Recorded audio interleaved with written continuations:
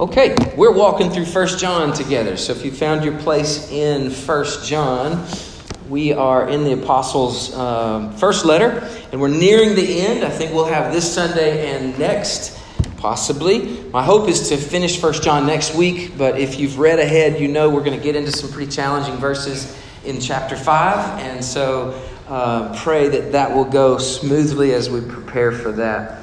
Let me just remind you as we jump in that the primary focus of this letter is to bring clarity to our questions, to give certainty to doubt, to draw a very clear and objective distinction between who is a born-again Christian and who is not. This is a big part of John's aim. You know, the Bible does not allow for people to make claims that are not true. Do you know that? Our culture today, this is really popular. You know, if you want to identify as this or that, you can. And it's all, your truth. It's very subjective. But the Bible doesn't play that game. Several times in this letter, John says, if someone says blank, they're a liar. That's pretty straight up, right? And the Bible calls things what it is. It speaks the truth. And as we've said before, truth is not trendy. It doesn't change with the times. So several times in this letter, he's drawing those lines. He's going to do that again today. And thank God, because I'm thankful that his word is straight up with truth and blunt and honest with the truth, because this is an area, your salvation, your eternal destiny, it's not an area where you want to be wrong, right? So John is bringing clarity to whether or not you're born again. And you need to know the truth. You don't want the Bible to go soft on that. You want to know the truth. You guys agree with what I'm saying? Yeah. Okay, just making sure. So if you're doubting your salvation or doubting God, John wrote this letter. He tells us in chapter 5, verse 13, so that you may know you have eternal life. This is why he's written it. So essentially, you can boil this whole letter, 5 chapters, down to 3 main tests. He gives us 3 tests for how you can know for sure. So these are those 3 tests. Do you believe in the true Jesus Christ? Do you believe in the true Jesus Christ? That's how he opened the letter. He said, that which was from the beginning has been made manifest to us. This is who Jesus is, the eternal Son of God, come into the world to save sinners. Do you believe he is the Son of God, the sacrificial Savior for sinners? John says, if you don't believe that, you're not born again. The second test he gives is, has your life drastically changed? Has your life drastically changed? And he uses illustrations like darkness to light, or practicing sin to practicing righteousness. And basically, essentially what he's saying is your behavior reflects what you really believe. And you're either walking in darkness, and if you walk in darkness, then you've not come to know the God who is light. This is the truth. He's telling the straight up truth. And then the third test that John gives us is what we deal with today. And it is, do you truly love God and others? Do you truly love God and others? Has your heart been so captivated by the love of God that you are now loving to others? These are, I think, the primary 3 tests of this letter. There's lots of other smaller ones, but these are the primary tests of genuine faith. So today we're going to look at the heart of the letter, and it really is all about love. All about love. In just 5 chapters, check this out, John uses the word love 45 times. And in just the section of Scripture we're going to read, he uses the word love 32 times. So I think through repetition, he's wanting us to get a grip on love. Throughout the whole letter, he only uses 1 Greek word for love. There's a variety of words in the Greek for love. But John's focus in all of this letter, every time you see the word love, it's the word agape. He wants us to know the love of God. He's not teaching us about phileo, the brotherly, friendly love. That's phileo. He's not necessarily teaching us about eros. That's the romantic, erotic love between lovers, a husband and wife. He's not teaching us about storge. That one may be unfamiliar to you, but that Greek word is familial love, like a father to a son or a daughter. It's family love. That's a distinctive kind of love. Now, John is teaching us about agape love. Every time he uses the word love, it is agape through this whole letter. And I think the point behind that is that all the other loves are branches out of this root of God love. So today we look at the heart of the letter, and it really is all about love. His emphasis is to reveal who God is, how God loves, and how his love transforms us into people who love. This is the outline, I suppose, of this section. But in each case, he's using God's love as the source. Now, also twice in this passage we're going to read, he says, God is love. And we'll dig into that this morning also. All right, so not just that God is loving, but he is love. Now that you're good and comfortable, will you stand with me as we read God's word together? We're reading 1 John chapter 4. We're going to pick up in verse 7, and we're going to go all the way to chapter 5, verse 5. Listen to the Apostle John today. This is the word of the Lord. Beloved, let us love one another, for love is from God.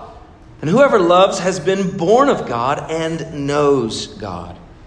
Anyone who does not love does not know God, because God is love.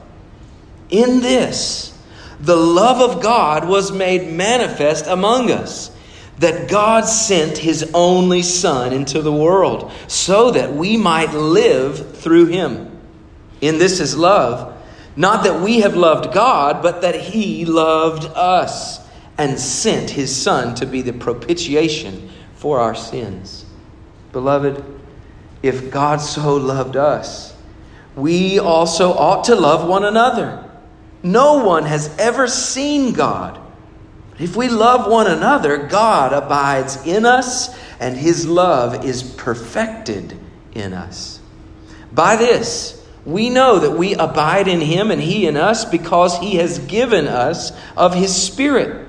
And we have seen and testify that the Father has sent his Son to be the Savior of the world. Whoever confesses that Jesus is the Son of God, God abides in him, and he in God. So we have come to know and to believe the love that God has for us. God is love. And whoever abides in love abides in God, and God abides in him. By this is love perfected with us, so that we may have confidence for the day of judgment, because he is as he is, so also are we in this world. There is no fear in love, but perfect love casts out fear. For fear has to do with punishment. Whoever fears has not been perfected in love. We love because he first loved us. If anyone says, I love God, and hates his brother, he's a liar. For he who does not love his brother, whom he has seen, cannot love God, whom he has not seen. And this commandment we have from him: whoever loves God must also love his brother. Everyone who believes that Jesus is the Christ, has been born of God. Everyone who loves the Father loves whoever has been born of him.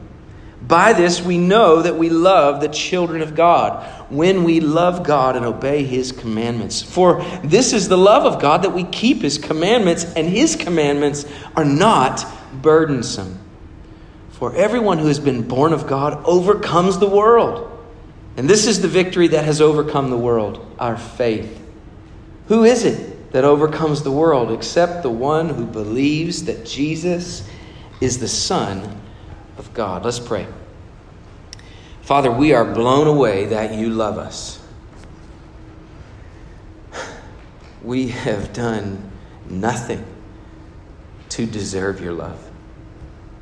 In fact, we were against you, but you sent Jesus to rescue us from ourselves, from our sin.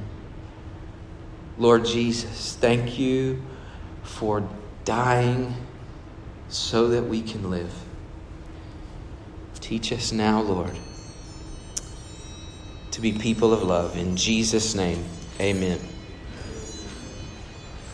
All right, so John is circling back to love. This is not the first time in the book that he's talked about love, but he's circling back to love because love is so central to Christianity that when someone claims to be a Christian, but they're a total jerk, everybody knows better. I was just checking to see if you were listening. I'm still not sure. When somebody claims to be a Christian, but they are a total jerk, people they know better. This is the point John's trying to make. I wanted to bring it down into real simple terms. You can't say you love God when you hate your brother. If that's what you say and how you live, then your life is telling the truth. A couple of weeks ago, I was headed coming out of Jacksonville. I'd been to this really awesome coffee house and visiting there. And then I was headed out of Jacksonville. I was headed south on Highway 21. And there's a little spot coming out of Jacksonville where like Chick-fil-A is here and Starbucks is kind of right in here. And it just gets real congested right there at certain parts of the day. So I was coming down that way, headed back this direction, and just driving along. And this truck sort of pulls right out. I mean, right in front of me. And before I knew it, I was right up on him. I thought, I'm about to hit him. And I look, quickly, and I swerve over. I get in the other lane. I just dodge that guy. It's a miracle. And anyway, we pull up to the next red light and stop. And we're side by side, and I don't know why, but I needed to see what this guy looked like. Just had to see, what is this? I don't know. So I turned to look, and lo and behold, he needed to see what I looked like.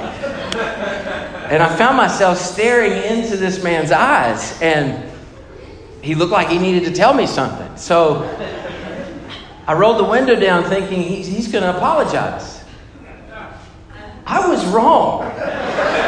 He did not want to apologize. He had a few choice words for me. And I was telling my children this story because I wanted to teach them that, we have a choice in moments like that, how we react, how we respond. And so my daughters, it was before bed one night, and they were like, "What'd you do, Daddy? What'd you do?" And I made something up. No, I'm kidding. I didn't.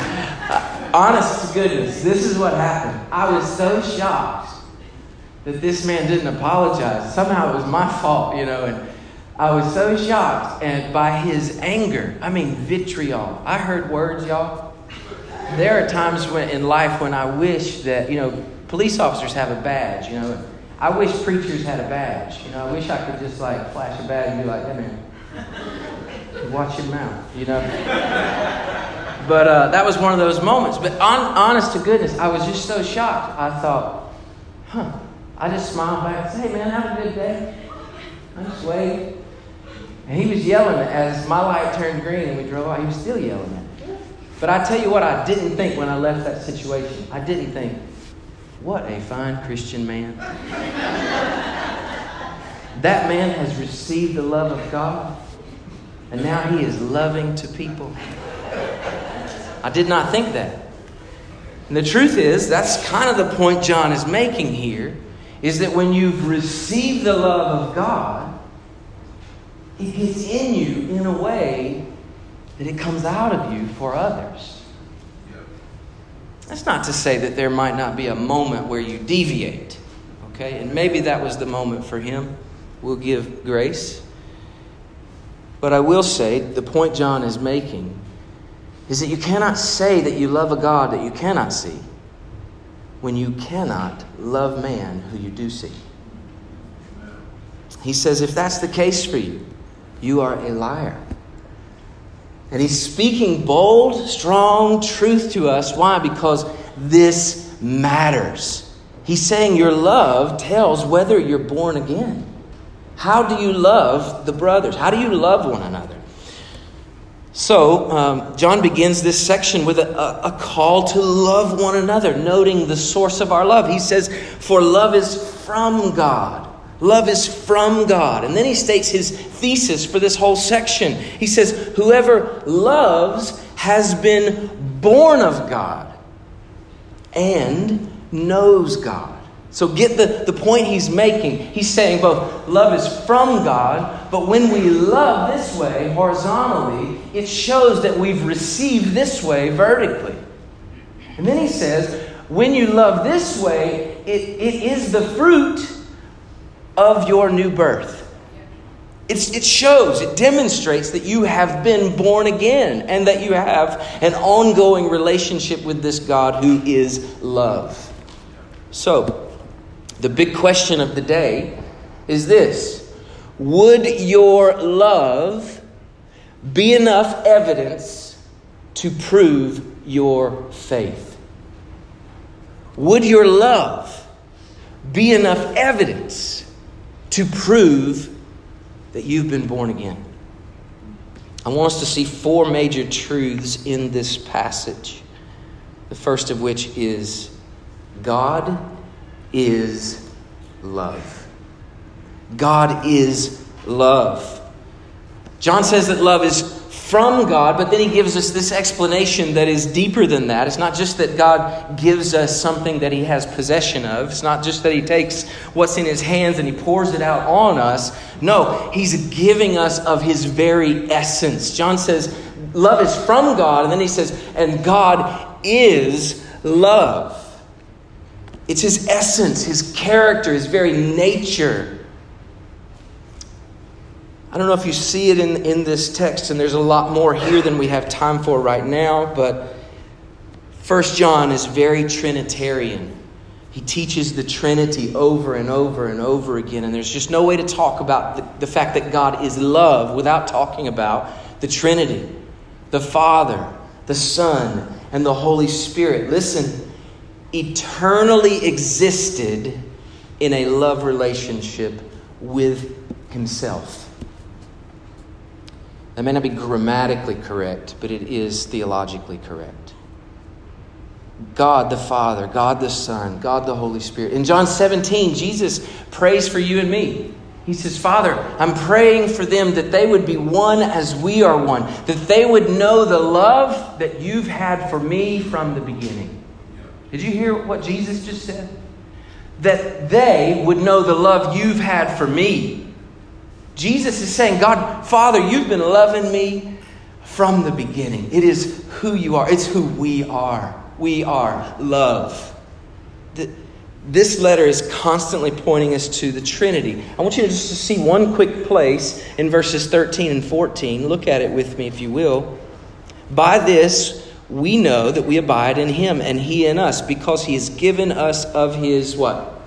Spirit. Now look, and we have seen and testify that the what? Father has sent his what? Son. Right there in those two verses, real close. You have the Spirit who dwells in us. We have the Father who in love sent his Son. This Father and the Spirit together have now sent the Spirit to come and dwell within us. They send and they come because they are love. It's who God is. Love is from God because he is love.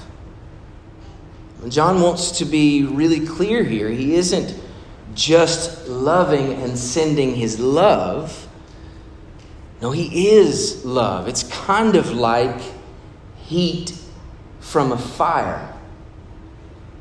Heat comes from a fire because a fire is hot. Does that make sense? It's what it is. It's hot. Or maybe you'd say light comes from the sun. It's not that the sun is sending light.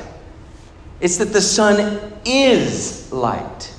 It is its essence. And so when God is sending love, His Son in love, it's not just that He's sending us something that He has in His possession. It's sending His person. This is maybe theologically sort of in the clouds, but I think it's significant for us to get. John's trying to teach us that God didn't just give us out of His pockets. He sent us Himself. He sent us love. The reason this matters is because of how John now connects the dots. He's connecting the dots that those who are born of God are given this same nature. Just as love is the essence of God, now he's connecting the dots that those who are born of God have His same nature. It now is who you are. And you love out of a new nature. It's like God's given us His DNA. And this is the reason why when we talk about salvation, we don't say Jesus came to make you better. He came to make you new. 2 Corinthians 5:17, talking about salvation, Paul says, old things have passed away. Behold, all things have become new. He says you're a new creature. He didn't just come to pull the good that was already in you. No, He got rid of all of that and gave you Himself. That's why now we love, because we're born of God and given His nature. So when we treat others with contempt or with hatred, John makes a bold statement. He says, whoever does not love does not know God. That's strong. John is so convinced that you cannot personally experience the merciful love of God and be born into a relationship with Him and still have a cold, callous heart toward other people. He's so convinced that you cannot have received this love and still turn and hate your brother. I'm reminded of the story in Matthew 18 that Jesus told. He told the story of a man who had a massive debt. He couldn't have paid his debt off in 10 lifetimes. The debt came due, and the master sent for this servant to come and pay his bill. But the servant got on his knees and begged and begged and begged. Give me more time. I'll pay everything I owe you. Just give me a little more time. It's all I need is more time. The master did not grant his request. That would have been a terrible sentence.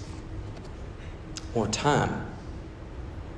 No, the master gave mercy and forgave the man's debt entirely. What a moment. What a display of radical mercy. But as the man left and went on his way, he came across a man that owed him $10.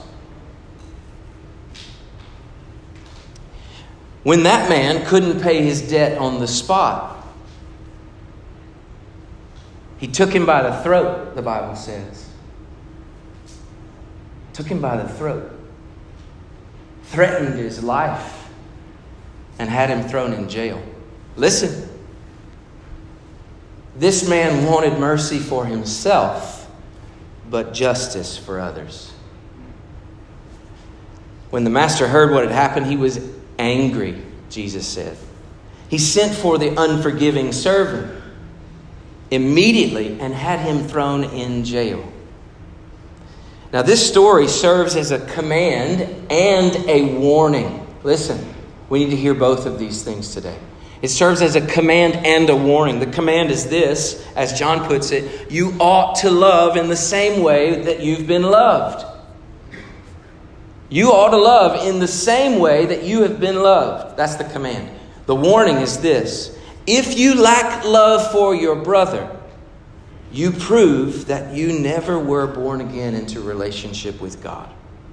That's the warning. So today, what we're doing is evaluating our love. We see in this text, John's teaching God is love. And the question then reciprocates, are we now born again into that image. The second truth from this text is God's love is seen in Jesus. God's love is seen in Jesus. So how does God love us?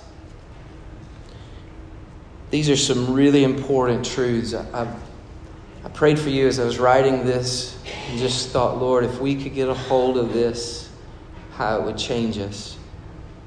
Listen, God's love starts.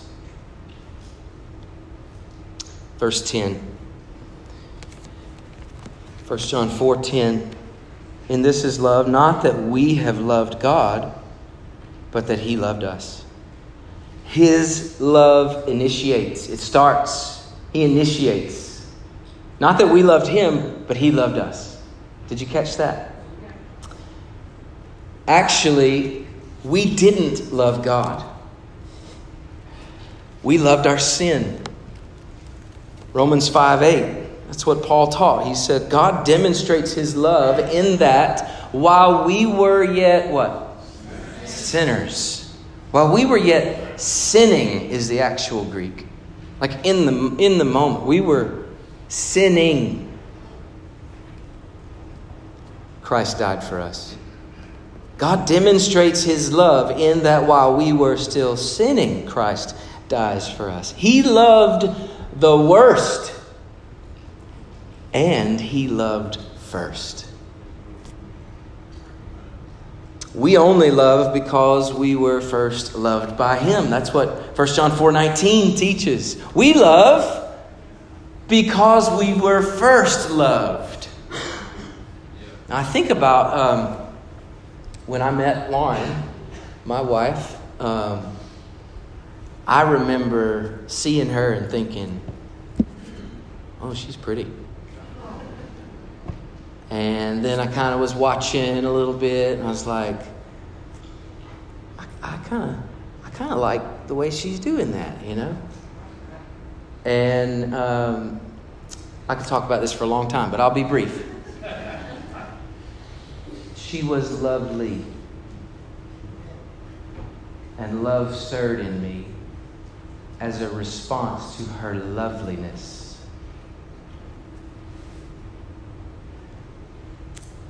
That is not the way God loves us. He is not stirred to love you because you're lovely. He is stirred to love you because He is love. And He loved you when there was nothing lovely about you. You were an enemy. You were against Him. You didn't want Him. You rejected Him. You wanted to be your own God. You didn't want Him telling you what to do. He loved you in the middle of all of that.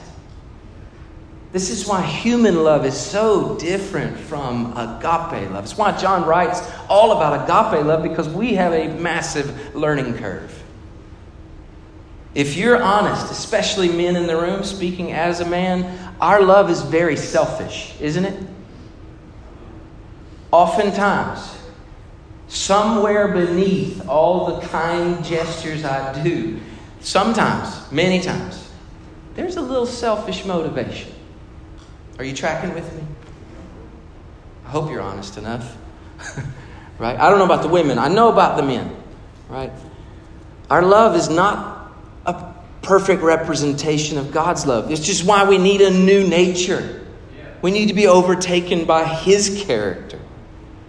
But what John's teaching us here when he says He loved us first, God's love starts. He's teaching us this. Your love for others can never be a pride thing. It can never puff you up in pride and arrogance. If you love someone well, say to yourself, well, I only love because I was first loved. That will bring it down where it needs to be. God's love starts. Second truth about His love that's seen in Jesus. God's love is serious about sin. Now, sometimes we think that love will sweep our ugly under the rug, right? Well, love will overlook it. If you love me, you'll overlook my ugly. God doesn't do that. He doesn't overlook it. He deals with it. So he's honest about our ugly. He's honest about our sin. He comes straight at it. He's so honest about it, he sent his only son to address it with his life. God is serious about sin. His love covers a multitude of sins, but it covers sin with the blood of his son. Our sin is covered by the love of God, but only by the sacrificial death of Jesus. That's how serious God is about sin. He doesn't pretend it's okay. He doesn't redefine it to be more culturally relevant. No, he deals with sin by sending Jesus. So the Bible actually says he was sent to die so that we might live through him. It's verse 9. Jesus was sent to die as here's a big word, propitiation. Just to make sure you're awake. It's warm in here. Say propitiation. Yeah, okay, some of you are awake. Let's try it. Three more people. Ready? Propitiation. All right. Propitiation. What does that mean? Here's what it means. You want to write a definition down? This is what it is. It's a sacrifice that settles and satisfies the wrath of God. Well, wait a minute. I thought this was a message about love. Yes. God loves you and hates your sin. And that was the collision that happened at the cross of Jesus Christ. He loved you enough to put his own son on the cross because he hates sin, his wrath. Now, propitiation, what does that mean? It means all of his wrath was poured out on Jesus. I heard a preacher give this image one time, and it's just stuck in my mind, of standing in the gully, I guess that is, the little valley there, and the Hoover Dam is right here, right? Big Hoover Dam, and I'm just staring at it, and all of a sudden it breaks. And all that water, the wrath of God, is coming rightfully at me, a sinner. It's just coming at me. The wrath of God. And then because of Jesus, this huge hole opens up right in front of me. And it all goes down. This is the propitiation of God. That his own son came to bear the weight, the wrath toward your sin and my sin. God loved you so much that he's serious about your sin, and he took care of it. Love covers a multitude of sin because it's covered in the blood of Jesus. The cross is the greatest act of love for us and hatred for our sin that we'll ever know. Jesus came to die so that you might live. God's love is static. So 3 S's here. He starts serious and he's static. What do I mean by that? This is such good news. His love never changes. It's who he is. And he is unchanging. His love never changes. He will never love you more, and he will never love you less. His love, listen, is based on his goodness, not yours. Somebody really needs to hear this today, because you're stuck in a prison of performance. And you think, if I do good, he'll love me better. Garbage. It's not the gospel. God's love is unchanging. Remember, he loved you when you were wretched.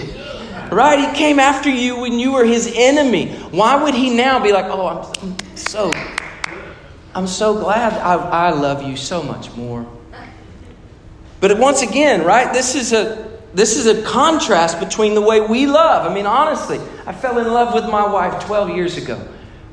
We now have 5 children together, and I've watched this woman. She's my Wonder Woman. I'm telling you, in 12 years, my love has exponentially grown. Exponentially. God's love is not like that. He loved you so much. The moment, he'll never love you more. He'll never love you less. It's unchanging. It's static. This truth, I believe, has the power to liberate some people today. Because you're in a prison of performance. You're constantly thinking, if I just do better, if I just do better, if I just do better. And God wants you to go, shh, I love you.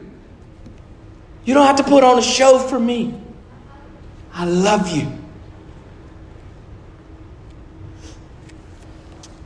He's never loved you based on your goodness. It's always been based on His. Third truth. God's love is perfected in us, John says, when we love one another. He says, if God so loved us, we ought to love one another. That's the command. Now, words like ought and should have become some of my least favorite words to preach, honestly, because of our tendency, our natural bent to turn the beauty of gospel transformation into guilt-motivated morality. I don't want to preach at you and be like, you really ought to do this. We should be more loving. That's not the message today. You ought to be, you should be. I don't want anybody walking out of here feeling beat up. I want you to feel lifted up that God loves you. But John uses the word ought. Right? How does that work? Well, I'll tell you, it's not this. Well, I really don't want to, but I ought to. It's not that. We need to be very careful here to see what John really means when he says God's love is perfected in us. That word perfected is from the same Greek word that Jesus used from the cross. Tetelestai. Anybody know? It is what? Okay, so when John uses it here, the idea of this word means completed, come to fruition, has run full course. It has reached its end. It's reached its completion. So get this. God's love is meant to come to us, and it's perfected when it goes through us. This is what John is teaching. He's teaching that the perfection, the completion of God's love is that He's loving you in such a way to transform who you are so that you love with His love. That's what he means by perfected or completed. It's not our love, but His that we pass on to others. That means that I'm learning to love you when you don't deserve it. I'm learning to love you when your performance is subpar. And I pray for the grace that you'll love me when mine is. Perfected means completed, finished. It's the same word Jesus used from the cross. But John, I think about John in particular, he was, remember, one of the sons of thunder, right? James and John, at one point in their journey, they wanted to call down fire on the whole city. Jesus, let's just roast them all. John had a short fuse, you know? I mean, I've been there. I've had moments like that. Son of thunder. But now he's the disciple whom Jesus loved. Something transformative happened in his heart. He was gripped by the love of God. His anger and hatred were swallowed up in God's love for him, and now he's a man who loves others. I want you to see what John said in chapter 5. He said his commands ought to love. You ought to love. His commands are not burdensome. So when John gives the command repeatedly that we love one another, verses 7, 11, and 21, he doesn't mean that you should muster the fortitude to do something you hate to do. That's not what he's talking about. Think about it like this. Middle school boys. Any parents of middle school boys, or like, I'm thinking 5th grade all the way to maybe 8th grade? Anybody got somebody in that? Okay, middle school boys. You find yourself saying things like this. And I'm not a parent of that age, but I have hung out with them a lot. Hey, how long has it been since you've had a shower? Yeah, man, like we were out sweating. Like you need a shower. A shower. Or maybe, dude, you brush your teeth? Yeah, man, you got some funk coming out. You need to go brush your... brush your teeth. Don't you know cavities happen? Like how long's it been since you brushed your teeth? You have to talk this way sometimes to boys. Or, hey buddy, deodorant. Have you heard of deodorant? You might want to. Remember we talked about this before, right? Yeah. You should go put some on. Yeah. Or walk like this. You have outstunk your coverage. You know what I'm saying? I mean, you need to. Right. So you constantly having to force boys to think about hygiene and smells and things like that until Sam meets Sally. And then something happens on the inside, right? It's no longer rules from the outside telling him to do something he doesn't want to do. All of a sudden, there's an internal motivation. There's something bubbling up. Sally, she may not like my smell.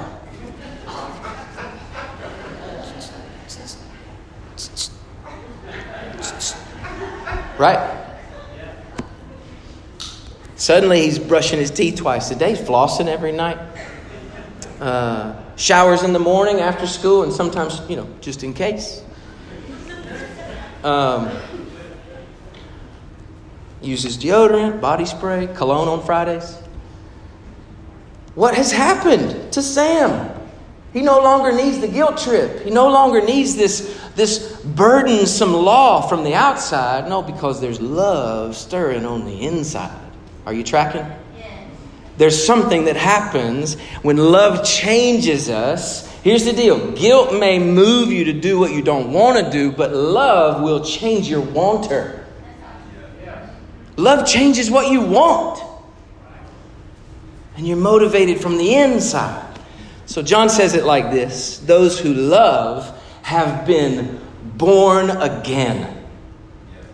Verses 7 and chapter 5, verse 1. If you've come to trust Jesus Christ, you've been born of God, and now He's your Father. So this is the greatest news, and he gives us one little snippet here that I want to preach on in detail later, but here's just a snippet. You've been born of God. He is your Father. So some good news. You have nothing to fear. You have nothing to fear. Perfect love. That's God's love. Casts out fear. In my mind, there's an image of like an old school scale. You know what I'm talking about? Fear will hang around in your life as much as you don't allow the love of God to hang around in your life. When you're overcome by God's love, perfected in God's love, fear is cast out. It has no choice. It's outweighed by the love of God. There's no fear in God's love. If you're a Christian, you'll never face the punishment of God. Do you know that? God will never punish you. Do you know why? Because of that gaping hole that swallowed up all of His punishment. Because of Jesus. Jesus took the wrath. He took the punishment. All of it. You will never face the punishment of God. Now listen. He will discipline you. Hebrews 12 talks about the discipline of the loving Father. But it's this. It's the discipline of love. It's a love-motivated discipline. He will discipline you lovingly forward. But you have nothing to fear. Lastly, and this is where we'll wrap it up. Love proves faith. As we know, this whole letter is written to bring certainty to our doubts. There may be lots of questions you have or doubts that you're having. The world would say this. No one can tell you if you're a Christian or not. Nobody can tell you that. That's between you and God. Well, the Bible disagrees. John says, if you say this and you live like that, you're a liar. John makes it plain. If you say you love God, but there's no love coming from you, or you hate your brother, you're a liar. You've never been gripped by the love of God. And you need to hear the truth about that. Maybe you'd say, well, I don't think I hate him. I don't really hate him. I just can't stand him. I don't hate them. Well, John says in verse 8, anyone who does not love does not know God. So look, we've got, if you hate, it's super clear. You don't love God. But if you don't love, well, now that's real hard. You don't know God. Maybe think about two things quickly. Think about how God loved us in sending Jesus.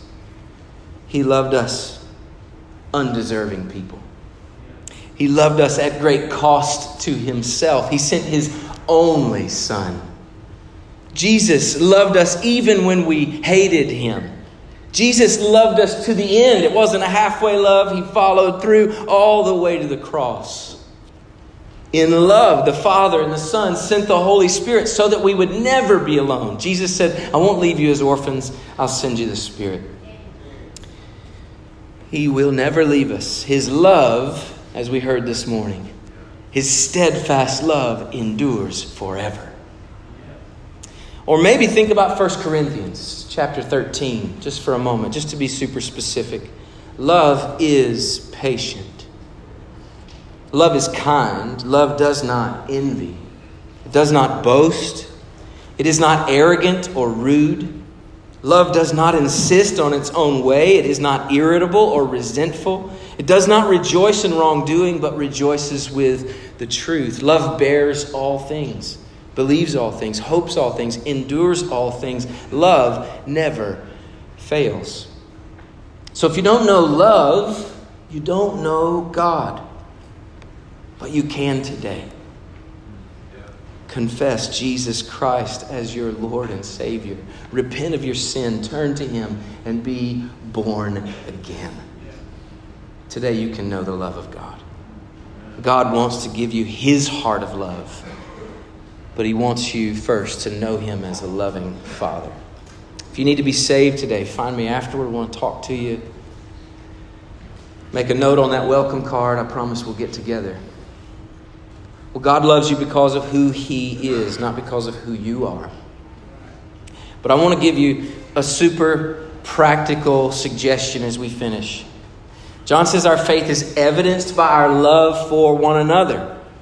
Because we've truly received the love of God, we love each other. So, questions. Do you love others with a special kind of supernatural love? Are you making sacrifices for people? Let's just narrow the focus in this church. Are you making sacrifices for people around you? John reminded us in chapter 3, verse 18, love is not talk, it's action. So love does stuff. Are you going to the funeral? Are you making the casserole? Are you offering to babysit the pastor's children? Just throwing that one out there, right? Love steps in to help when there's financial strain. Love listens when there's emotional pain. Are you giving of your time to sit and hear and listen in to somebody's problems? Love weeps when somebody's hurting. Love celebrates when somebody's excited. Love is action. Are you loving these people? Now, I want to give you a very practical need that is love. Are you ready? And I'm expecting some action on this one. Right now, about 20 people are bearing the bulk of the load of the volunteer rotation with our children's ministry. About 20 people. Maybe a few more. Which means those people are serving every month, sometimes twice. I would like to see a 60-person volunteer list. 60 people. Our kids' ministry leaders are doing a fantastic job. But what they do is hard. I'd like to see them have to turn away volunteers because we have so many people saying, I love these children, I love these families, I love what God's doing. But church, listen, the burden we're putting on them is not loving. I want to see a 60-person list. And the goal there is that people could volunteer and serve once every 3 months. Well, then we're all carrying the load, right? So, On your way out today, you can go stop by one of the kids' ministry areas and volunteer to serve. That would be a way, practically, to obey Christ today. I will love one another by serving in this way. That was practical. I want us to be a church known for our love. That's what Jesus said. They will know you by how you love. Let's be so consumed by the love of the gospel that we're motivated to love each other genuinely. Amen? Yeah. Let's pray.